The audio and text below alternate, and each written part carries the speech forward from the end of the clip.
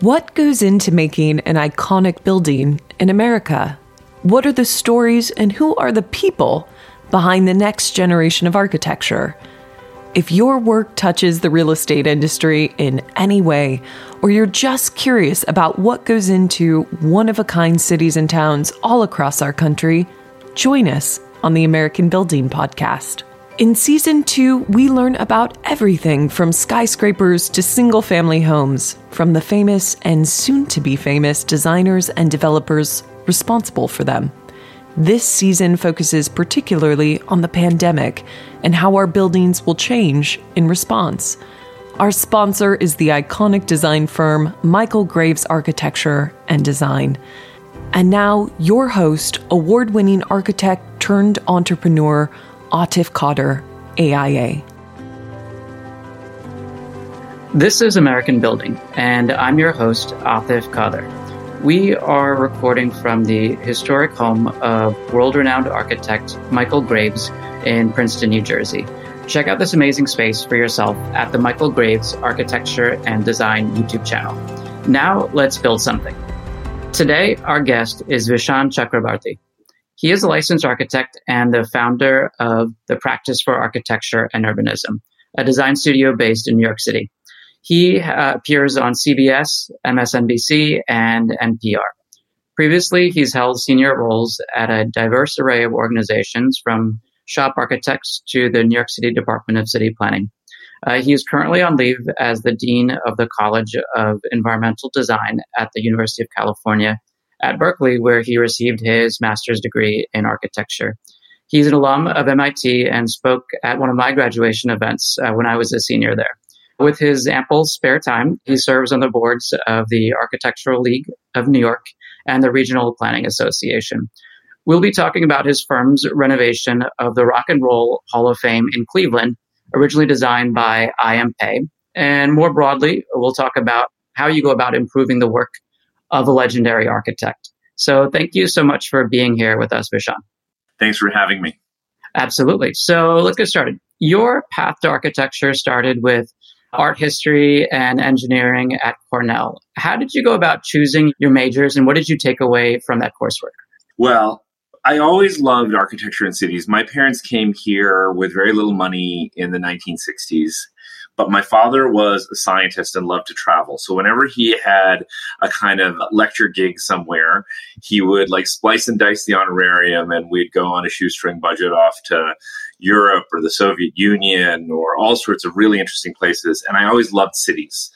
And I loved going to museums. I loved looking at the art. I loved anything having to do with urban culture. By the time college rolled around and it was time to go to college, I, of course, as I don't know if you have any similar stuff in your background, but as a good Indian boy, I had the choice of either being an engineer, doctor, or, maybe a lawyer.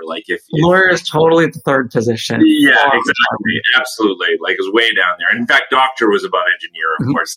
And so I became an engineering student at Cornell, and I was a horrendous engineering student. I mean, it was like being in the wrong line at the bank. But I stuck it through. But every single elective I had, I would take either a fine art class or an art history class. And I realized in my fourth year that if I stayed an additional year, I could get both my engineering degree and an art history degree, because I had taken enough along the way that I built up the credits. And my parents kind of freaked out, but then sent me the student loan forms, and I stayed an extra year and just immersed myself in art history, which was great, and did a lot of studio art. It's funny. I found journals that said that I was interested in architecture back in sophomore year in college, but I think my parents would have none of it. And so the funny thing is, now people look at that background and art history, engineering. Oh, what a great background for engineering. There was no strategy whatsoever. There was less than no strategy. And then I studied city planning at MIT, and then ultimately architecture at Berkeley. So it's a very roundabout way to getting architecture. My wife knew she wanted to be an architect when she was 5 and did a B-Arch. And so, there's a lot of different paths in this profession, I guess, is the lesson. I think what you're describing is so wildly similar to my own, because I stayed 5 years. So I did 2 undergraduate degrees in architecture And the one that I stayed later on for was the urban planning degree, which was the extra one after the technically appropriate one for being the ISI. My parents are a little bit more generous with what was... So they were okay with you getting an architecture degree, yeah. Yeah. So I stayed on for a 5th year as well, and eventually did a master's degree. I did an MBA. And when you look at it in retrospect, you're like, oh, that's the perfect collection of stuff to be a developer. Then you're, in retrospect, that's not what 18-year-old Atif was thinking about. Yeah, exactly. I know. It all works out in the end somehow. I always encourage students to not focus on too linear a path. Mm-hmm. Sometimes those little highways and byways you travel down, that are kind of detours, turn out to be incredibly important. Art history has served me very, very well in my career, because what is it? It's this way of talking about visual things through the written word and language. And as architects, we have to do a great deal of that. We're presenting to lay people, to communities, and we have to explain visual ideas through words. And art history is actually great training for that. I think in particular, so this year I've been working from home, so it's easy to travel. And I've been doing road trips every month to different parts of the country, from Chicago to North Carolina to Maine. And particularly, I've spent a lot of time in West Virginia, North Carolina, Virginia, and Pennsylvania, which were the heart of the Revolutionary War and the Civil War. And I think particularly looking through these preserved cities, from like Gettysburg, I was in a couple of weeks ago, to Alexandria, to Arlington, to Fredericksburg, you see this really beautiful set of preserved architecture, and you realize that understanding the progression of American architecture is really important to recognizing what it is that an architect does is in the context of other things, particularly when you work in cities like New York City. Yeah, absolutely. Starting with Jefferson. Yeah, absolutely. Mm-hmm. So your interest in a wide sweep of things continued on beyond college and education to work as well. So you have had the opportunity to work in the public sector and the private sector. You worked for a development company and a design firm, for others and for yourself. So this is very awesome, and I think very inspiring. And could you talk about the work path that you took and what organization or order there may or may not have been in that part of your life as well? Well, there's a couple of things here. One was you have to be somewhat opportunistic. And I've had a tendency to be fairly open about different career trajectories, with the notion of, architecture is one of the few old person's games left in the world. I mean, we live in a society where people want to be, when I was growing up, people wanted to be like wealthy Wall Streeters when they were 28. And now people want to be wealthy tech entrepreneurs when they're 28. And, as an architect, you're not a wealthy anything when you're 28. You're an apprentice, basically.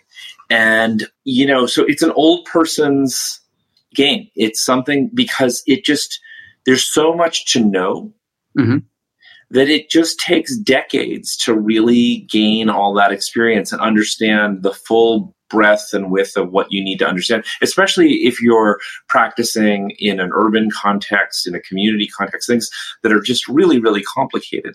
So I feel like I spent the first, 50 years of my life kind of walking the planet, doing lots of different things and gaining lots of different perspectives and learning lots of different languages. And I don't mean, English and Bengali. I mean, the logic of development, the logic of urban planning and urbanism, and of course, the logic of design and how all these things intersect. And the thing is it's nice to hear you say that it's inspirational, but I think it's, there's two things about it. For architects, it's deeply violative of the way they tend to think about the world, which is that architecture is a kind of monastic practice, and you start at a sort of young age, and, the intensity of understanding how a piece of wood gets detailed against a piece of glass,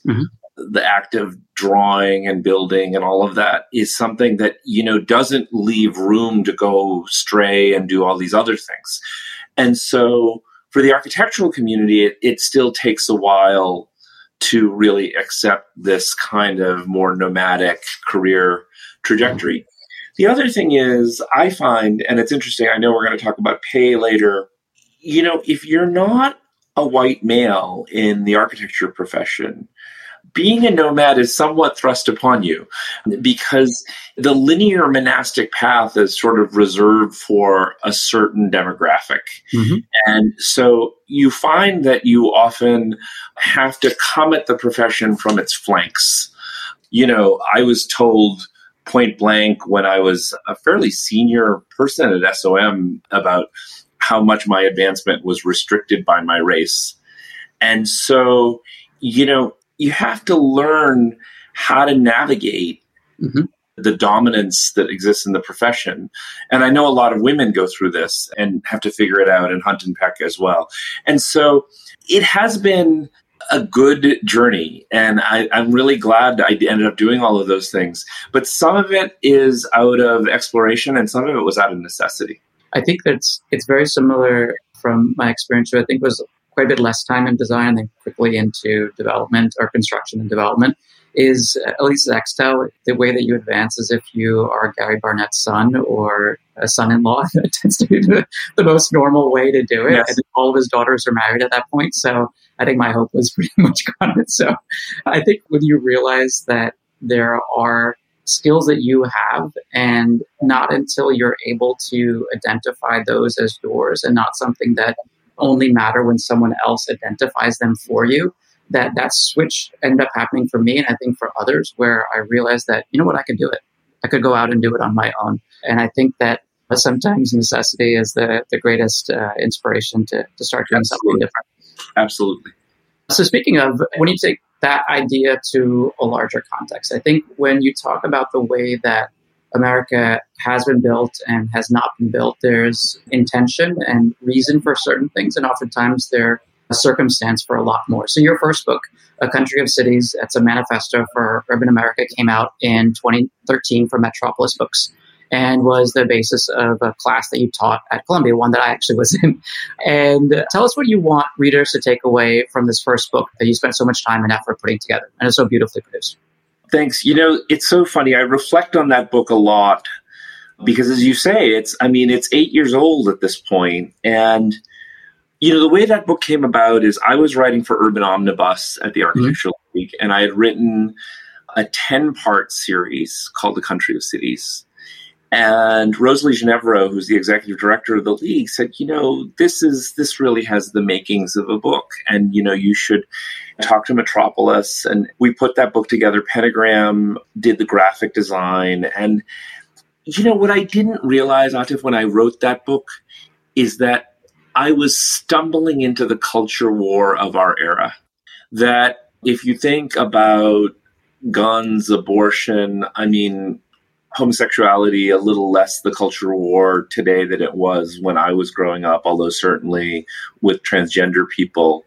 But cities, urbanism, and especially the car has become way more than a policy matter and way more than a design matter. It is, there's that famous Charlton Heston line about guns, out of my cold, dead hands, will you pry this gun from me? And it's sort of like, out of my cold, dead hands, will you pry this Chevy Suburban from me? And my son and I just drove cross country, and I was really struck by how much fossil fuel and large cars animate this country. And I say this because, we pulled an Airstream across country. And so I have a problem with utility vehicles that do things like pulling trailers across the country. I have a problem with utility vehicles being driven from suburban locations into the hearts of downtown, or even worse, in downtown, people drop their chubby little kids in utility vehicles when there are many other modes of transit available to them. And so the book, I don't know, many people were writing, Ed Glazer's book came out around that time. Obviously, there was all the creative class stuff that came out before that from Richard Florida. His book was the Triumph of the City, right? Ed Glazer, the one that you're referring to? Triumph of the City, yes. And each of these looked at it through a very different lens. Ed's an economist, right? Mine was more of an urban policy book. The book I'm writing now for Princeton University Press, which is near to where you're sitting, is called The Architecture of Urbanity. And in many ways, it is a retort to the first book, because the first book, where I think it fell short, it made this kind of really hard to argue with presentation about why things like transit-oriented density make sense, given climate change, given the economic data we have, given even the racial struggles we have, and the ability for cities to adopt more progressive policies and so forth. The question that it didn't answer, I felt, was a design question, which is the fact that most transit-oriented density is absolutely mind-numbingly, soul-crushingly bad, and is not any place that anyone wants to be.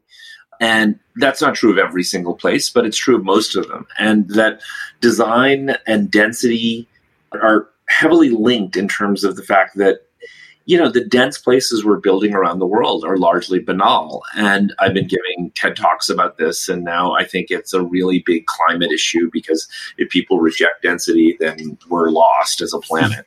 And yet, there are real issues. There's issues with the development community. There's issues with a lot of the architecture community is not interested in working at that scale and with those kinds of players. And I can understand why. It's a rough and tough kind of design proposition with very little latitude. But so what I'm trying to work through is, a lot of people do believe that we should build more and bigger and better cities. But what are the experience of those cities? How are they more equitable? How are they more ecological? How are they more joyous? Those are still big questions that are out there. And so I feel like I owe the reader a kind of, if not a sequel, but a kind of response to the questions raised by the first book. I think in particular what the acceleration of this gap between the wealthy and the not, and this vast polarization of our country, makes it feel like I can say, after having lived and been to, by this point, over 100 different cities in this triangle that I've been traveling in, is this idea that the city is the inevitable way that we're going to live and be structured may not necessarily be the case. And I think particularly this dispersion of population out means there's many variations of what city actually means. Right. And that's exactly what I was going to say, too. I think that the word city is problematic because it instantly triggers New York, LA, London, Very liberal, very dense. Yeah. And the thing is that a lot of villages have some of the same characteristics that big cities do. They're mixed use, they're walkable, they're communal. And we haven't put enough time, money, thought into how do we do a better job designing our small towns. And I'm all for that. And I include city in that big kind of Catholic sense of the word, of like what urban life could be, even at a much smaller scale. And I agree with you that that is something that is very off-putting in a time of gross economic inequity, and the fact that our big cities have become so unaffordable. And in fact, with COVID, we have data that people are moving from our bigger cities, not into suburbia necessarily, but into small cities, because people still wanted urban life. They just wanted an urban life they can afford, and one that feels more comfortable for them. And that's something that we should encourage. And, one of the big problems has been that you take a country like India, one of the places India has really struggled is that most of the population growth, and most of the population growth that's coming in the coming decades, is in the global south. Most of the population growth has happened into 4 or 5 major metropolitan areas in India. And they really haven't done what China's done, which is really try to encourage the growth of small cities and small villages and understand those kind of rural economies and so forth. And so I agree with you that that is also part of the problem. And in fact, this title, The Architecture of Urbanity, I go through this sort of painstaking thing in the introduction to define urbanity as apart from big cities, because there are plenty of big cities that are not very urbane. Actually, Houston, LA. There's a lot of examples around the world, and if I start stating them, I'm going to start getting hate mail from each of those cities. That's what I figured, so I did it for you. Yes, you can get the hate mail. But there are plenty of big cities that aren't urbane, and there are small villages that are urbane. So I'm trying to figure out a terminology that isn't academic jargon, but at the same time is something that feels a little different than all of this focus on large metropolitan areas that I think is just overwrought and kind of getting uninteresting. I think particularly what I've used as my metric is when I go to the smallest of cities and the largest of towns on these trips is how many New Jersey and New York license plates I see in that area. And that's a measure of this out migration to all these other unusual places. And I think New York's loss of this estimation of 3, 4, 5% as a permanent loss of population is absolutely New Haven's gain. It's Montclair's gain. It's Princeton's gain, Philadelphia's gain. I think there's something positive to come from all of that. It's interesting because we got the last census back and New York's at 8.8 million people. So now that obviously grabs a time period well before COVID, and we did have population loss in the city. But I both agree with you that that is a very good thing for the surrounding region. At the same time, what's interesting is I think New York's ongoing resilience in the face of huge disasters like COVID and 9/11 is extraordinarily important, Sandy, and is extraordinarily important to all those regional centers, right? Because it's an ecosystem. I'm much more worried because I just lived there for 18 months about the Bay Area ecosystem and the long-term health of San Francisco. I'm extremely worried about the long-term health of San Francisco. And it has to do with a kind of civic infrastructure that exists in New York City that I find lacking in San Francisco. The tech companies in particular, I don't think have a lot of geographic loyalty. Now, I'm making a big generalization, but I think a number of them would pick up and leave for Texas or Florida or wherever the taxes happen to be lower and disband their office space and so forth. Not all of them, but a lot of them. Whereas I think the New York business community is, bending over backwards to figure out how to keep the New York economy thriving, what it means to have a, at least in part, hybrid remote workforce and how that can be good for the city and so forth. Very different kind of tone and conversation going on here than there. So New York, so Eric Adams is officially the mayor-elect. Given your sweep of professional experience, what advice would you have for this next mayor of New York? The same advice I give to any mayor: jobs, justice, and joy. So mayors used to run almost exclusively on this thing about jobs, jobs, jobs, right? And you heard it was like it was a mantra. And that's because people cared about the economy, and people still do care about the economy, and every day people have to care about the economy. But we now live in a world where workers have a lot more room to understand where they want to live because of remote work. And so the pandemic accelerated certain trends. And one of them is this notion that all cities are in competition for what's known as human capital, for people. Right? For great people who come and do things, young people, old people, people who start companies, people who employ people, people who just think about the city differently, or activists and so forth. You want all of those people coming to your city. How do you attract them? Financial incentives?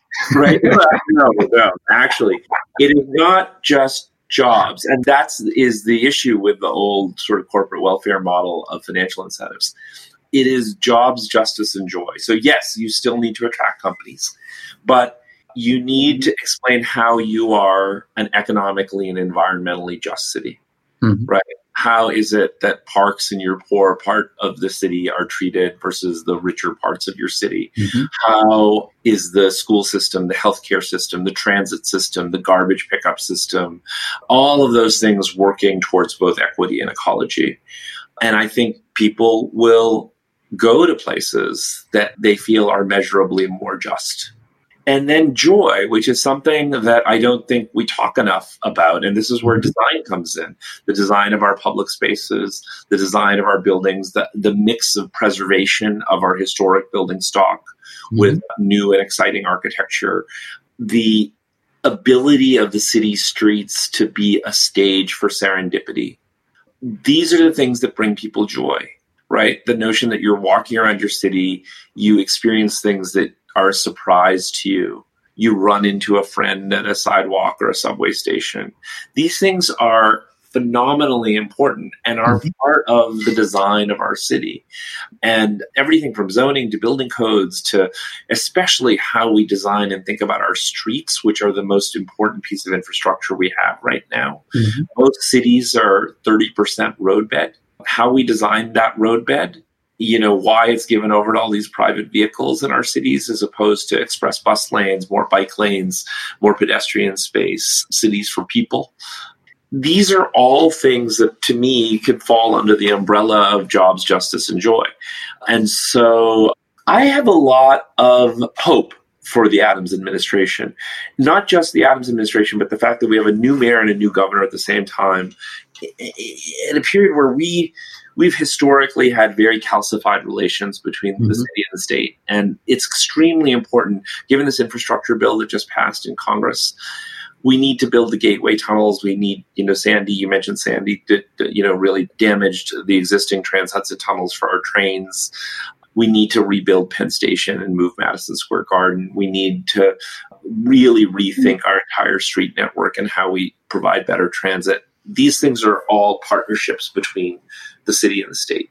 And so I really hope that designers really engage these conversations. And just going back to your earlier question about having a really expansive background, my wife and I were just in Madrid with Norman Foster and his wife, where they formed the Foster Foundation. And when I think about Norman, I think about the whole architect, someone who can design how a piece of glass intersects a piece of metal, but also is thinking about the city and the world in really broad strokes, who has advised the mayor of London and mayors all over the world. That's, I think, a role that architects need to do more of. Yeah, I think being able to go beyond that previous generational idea that an architect or designer's responsibility ends with a design set and not with the welfare of the people building the building or the welfare of the people living in the building. And I think that there are many, many more people that are speaking like you than perhaps an older generation of architects did. Yeah, well, we had this unfortunate interregnum after the 80s when, Thatcher and Reagan so won. Like, part of how they won in the architecture industry is this idea of specialization. And so if you were a building architect, you weren't an urbanist, or vice versa, in the 80s and the 90s. And I often get this question, like, does POW, my firm, are you guys architects or urban planners? And I say, yeah. Like, it doesn't matter. When did this happen?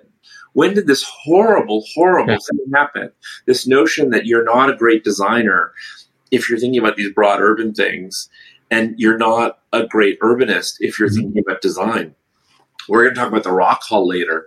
That building is a building, but it has enormous urban and regional impacts across Cleveland, across Northeast Ohio, and for the entire country in terms of this incredibly unique genre of rock and roll.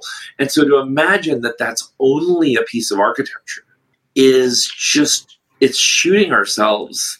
It's extraordinary to me, but that is the milieu under which, like, I grew up. That was the generation of, like, the object building on the hill, where you really only had to worry about the photographs of that object building day one. And then after that, how it related to its environment or what it meant for the people who built it, who live in it, who work in it, who visit it. It's just extraordinary to me. And I think you're right. I think our generation is now changing things. I had breakfast with Jeannie Gang the other day, and I know she thinks this way. Tatiana Bilbao, Ajay. I just think a lot of people have rejected that paradigm and are thinking much more broadly about their work. I think it's particularly an American notion to imagine our perspective is the worldview. And two guests earlier this season on American Building, Galia Solomonov and Camila Krasu, both of them did their undergraduates in South America and then their graduate degrees in architecture here in New York. And both had the exact same thing to say. They said they never realized this notion that design was split as you described until they came to New York. That's just not the way it's taught or thought of in Latin America. Yeah. And I think, one of the main ways in which we're seeing that shift now manifest back into that more international understanding of what design is with the Pritzker Committee and who we see now winning the Pritzker. When you look at Lacatana Visal, Aravena, Doshi, what you're seeing over and over is them saying, we are going to premiate design that has that broad sensibility. I mean, Doshi's housing projects as much as his architecture. Same with Aravena, same with Lacatan. So it just, that to me is something that, but it's a huge fight in the American system, right? Because the American system rewards specialization. Mm-hmm. Whether it's design or healthcare professions, everywhere it's specialization. Everywhere, absolutely. I mean, if you talk to a doctor, it's extraordinary. Like if you look at a psychiatrist versus a therapist, so a psychiatrist is an MD, psychiatrists barely do therapy anymore. They just prescribe drugs because it's incredibly remunerative for them to see patients at a 15, 20-minute clip and just write prescriptions instead of actually understanding their patient. And so this world of specialization we live in, it's really, really unhealthy. And it's also, by the way, the worst paradigm to solve things like climate change, which requires interdisciplinarity and a very broad view, an interconnected view of things. I 100% agree. And I think this might be a good time to pivot to the Rock and Roll Hall of Fame. So Cleveland, very handsome city on a lake, not necessarily the most dense in comparison to, say, New York City, but the building itself is on Lake Erie and a few blocks from the heart of downtown. What would you say in your first visits to the site were your observations that you were struck by? Well, first, you have to zoom out a little bit. We've been working in Detroit for some time for Ford Motor Company, which owns Michigan Central Station. We've been doing a big master plan for them around Detroit. Right around the time we won the Rock Hall competition, we won this competition to design a bridge in Indianapolis. And so we were also doing a master plan for the city of Niagara Falls for the state of New York. And the reason I mention all of these in one breath is because suddenly we're doing all this work in the Rust Belt. And this also goes back to your thing about not just focusing on the big cities. Working day to day, visiting all of these places, and they're all different from one another. They're very, very different from one another. You can't just do one of these and lump them all as not. But there's a certain through line. And the through line, of course, is deindustrialization, coupled with racial segregation. What these cities and what especially Black communities have been through in these cities is just, it's appalling. When African American communities talk about how they are the most patriotic of all Americans because they've stuck through some of the shit that they've had to, I'm not talking about slavery and Jim Crow. We can talk about that all night long. But I mean the stuff that happened in the 60s and the 70s with not just urban renewal and redlining, but what happened in so many of these towns, including New York, actually, is that as cities deindustrialized and lost white population, and Black and brown communities kind of were the fabric of the city and held it together. And then the whole economy changes, policing changes, often for the worse. And then suddenly you have gentrification, and those same communities that held these places together are now being forced out. And so this is not talking about history from 150 years ago. This is about what's happened in our lifetimes. And so working to understand how acts of architecture and urban planning are acupuncture in those environments, working with those communities in Detroit, in, just south of the station is Mexican Town, and like working with that community, or, with the Rock Hall, to me, what's so fascinating is the Rock Hall's worked really hard on this, is that, the Rock and Roll Hall of Fame is in Cleveland, in large measure because an extraordinary group of people fought to get it in Cleveland, but also because there was a disc jockey named Alan Freed who coined the term rock and roll. And, Cleveland is a place where a lot of the history of race in America literally plays out in terms of music. And so the fact that rock and roll is a uniquely American genre, of course, you have the British invasion, and you have now rock being an international music form. But like jazz and the blues, it really has its seeds here. And of course, it has its seeds completely with the African American population. Rock and roll's, what would rock and roll be without Chuck Berry and Little Richard? And then of course, Aretha Franklin, like you just can't get there without those folks. And so the Rock Hall as a building has this extraordinary responsibility. It is at once international because of, I was just at the induction ceremonies and you see LL Cool J and Tina Turner was this year too, right? And Tina Turner and the Foo Fighters. And, there's this whole history that kind of famous surprise guests. Taylor Swift introduces Carole King, Dave Chappelle, Jay-Z, Paul McCartney, the Foo Fighters. And just the list goes on. And it's just extraordinary. So it's got this huge international presence that what you realize is there are thousands, if not tens of thousands, if not hundreds of thousands of art museums and concert halls around the world. There's only one Rock and Roll Hall of Fame. And so it's centered in Cleveland for a lot of good reasons. And then, of course, they did this thing of hiring Pei. Mm-hmm. And Pei was arguably the most established architect of the late 1980s. And of course, there was all sorts of questions about, how does this Asian American man, really Asian man, right, understand rock and roll? And of course, as soon as they announced the competition, I started getting those same messages on LinkedIn, like, dude, what do you understand about rock and roll? It's like, all of that stuff is omnipresent. Mm-hmm. The other thing is, as a language, Pei was really manifesting late stage I am Pei postmodernism via Louis Kahn in this building of a series of platonic solids meant to look like a record player from the air that results in this building that's incredibly iconic, but not very functional. So they did this big invited competition in January of 2020, right before the pandemic. We were invited with a list of, I think, 24 or 25 players, a number of Pritzker winners, who's who. And I sat around with my senior people in our office in New York, and I said, well, guys, we're never going to win this. We have to make a good showing. And the funny thing is, we were at the same time invited to compete for amongst a similarly august crowd of architecture luminaries for a building at Princeton and this bridge in Indianapolis.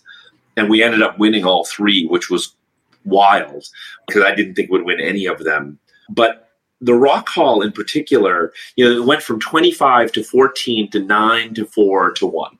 And we had a couple of ideas from the start that I think held us in good stead. One, we were really going to get to know this place. So we flew to Cleveland soon after we got invited. We really wanted to see the site, wanted to understand, what is this place? The next thing was we felt very strongly that the building should be an addition that attaches itself to the Pei building and, like rock itself, is both irreverent and reverent, in the sense that it had to not just kowtow to the Pei building and not just respect its elders, but also understand that you are adding to an I am Pei building. And, one of the things that really helped us is we said, what would Pei do? Pei did these extraordinary additions to the National Gallery and to the Louvre. Mm-hmm. So we looked at what he did, and he kind of did the same thing. He did something that was absolutely of our era, but responded to the formal language. In the case of the Louvre, it's an incredibly kind of Beaux-Arts proposition, that pyramid, and felt we should engage the Pei pyramid. And what was interesting is every one of our competitor schemes decided to try to design an object next to the Pei building. So it was like object in the field, object in the field. It's like adding another face to Mount Rushmore, basically. Yeah, exactly. And we felt strongly that we should not do that. So thank you so much for joining us today on the American Building Podcast. If you want to hear the behind-the-scenes stories of how iconic buildings in our country were designed and built, Subscribe to this podcast on Spotify, iTunes, Google, Anchor, Stitcher, or wherever you like to listen. And please rate and review on iTunes so we can reach a wider audience.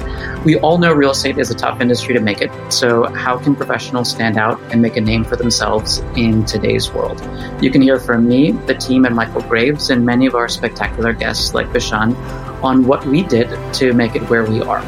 Grab our exclusive guide, 7 tips on how to stand out in your field at AmericanBuildingPodcast.com. Finally, we live in the richest country in the history of humankind, and we must reach out beyond the boundaries that we see and the boundaries that we create in order to help build homes and communities. Today, Vishaan and I have made donations to the Architectural League of New York, which advocates for architecture as a profession. I encourage you, our listeners, to support their worthwhile work as well. My name is Atif Kader, and this has been American Building by Michael Graves.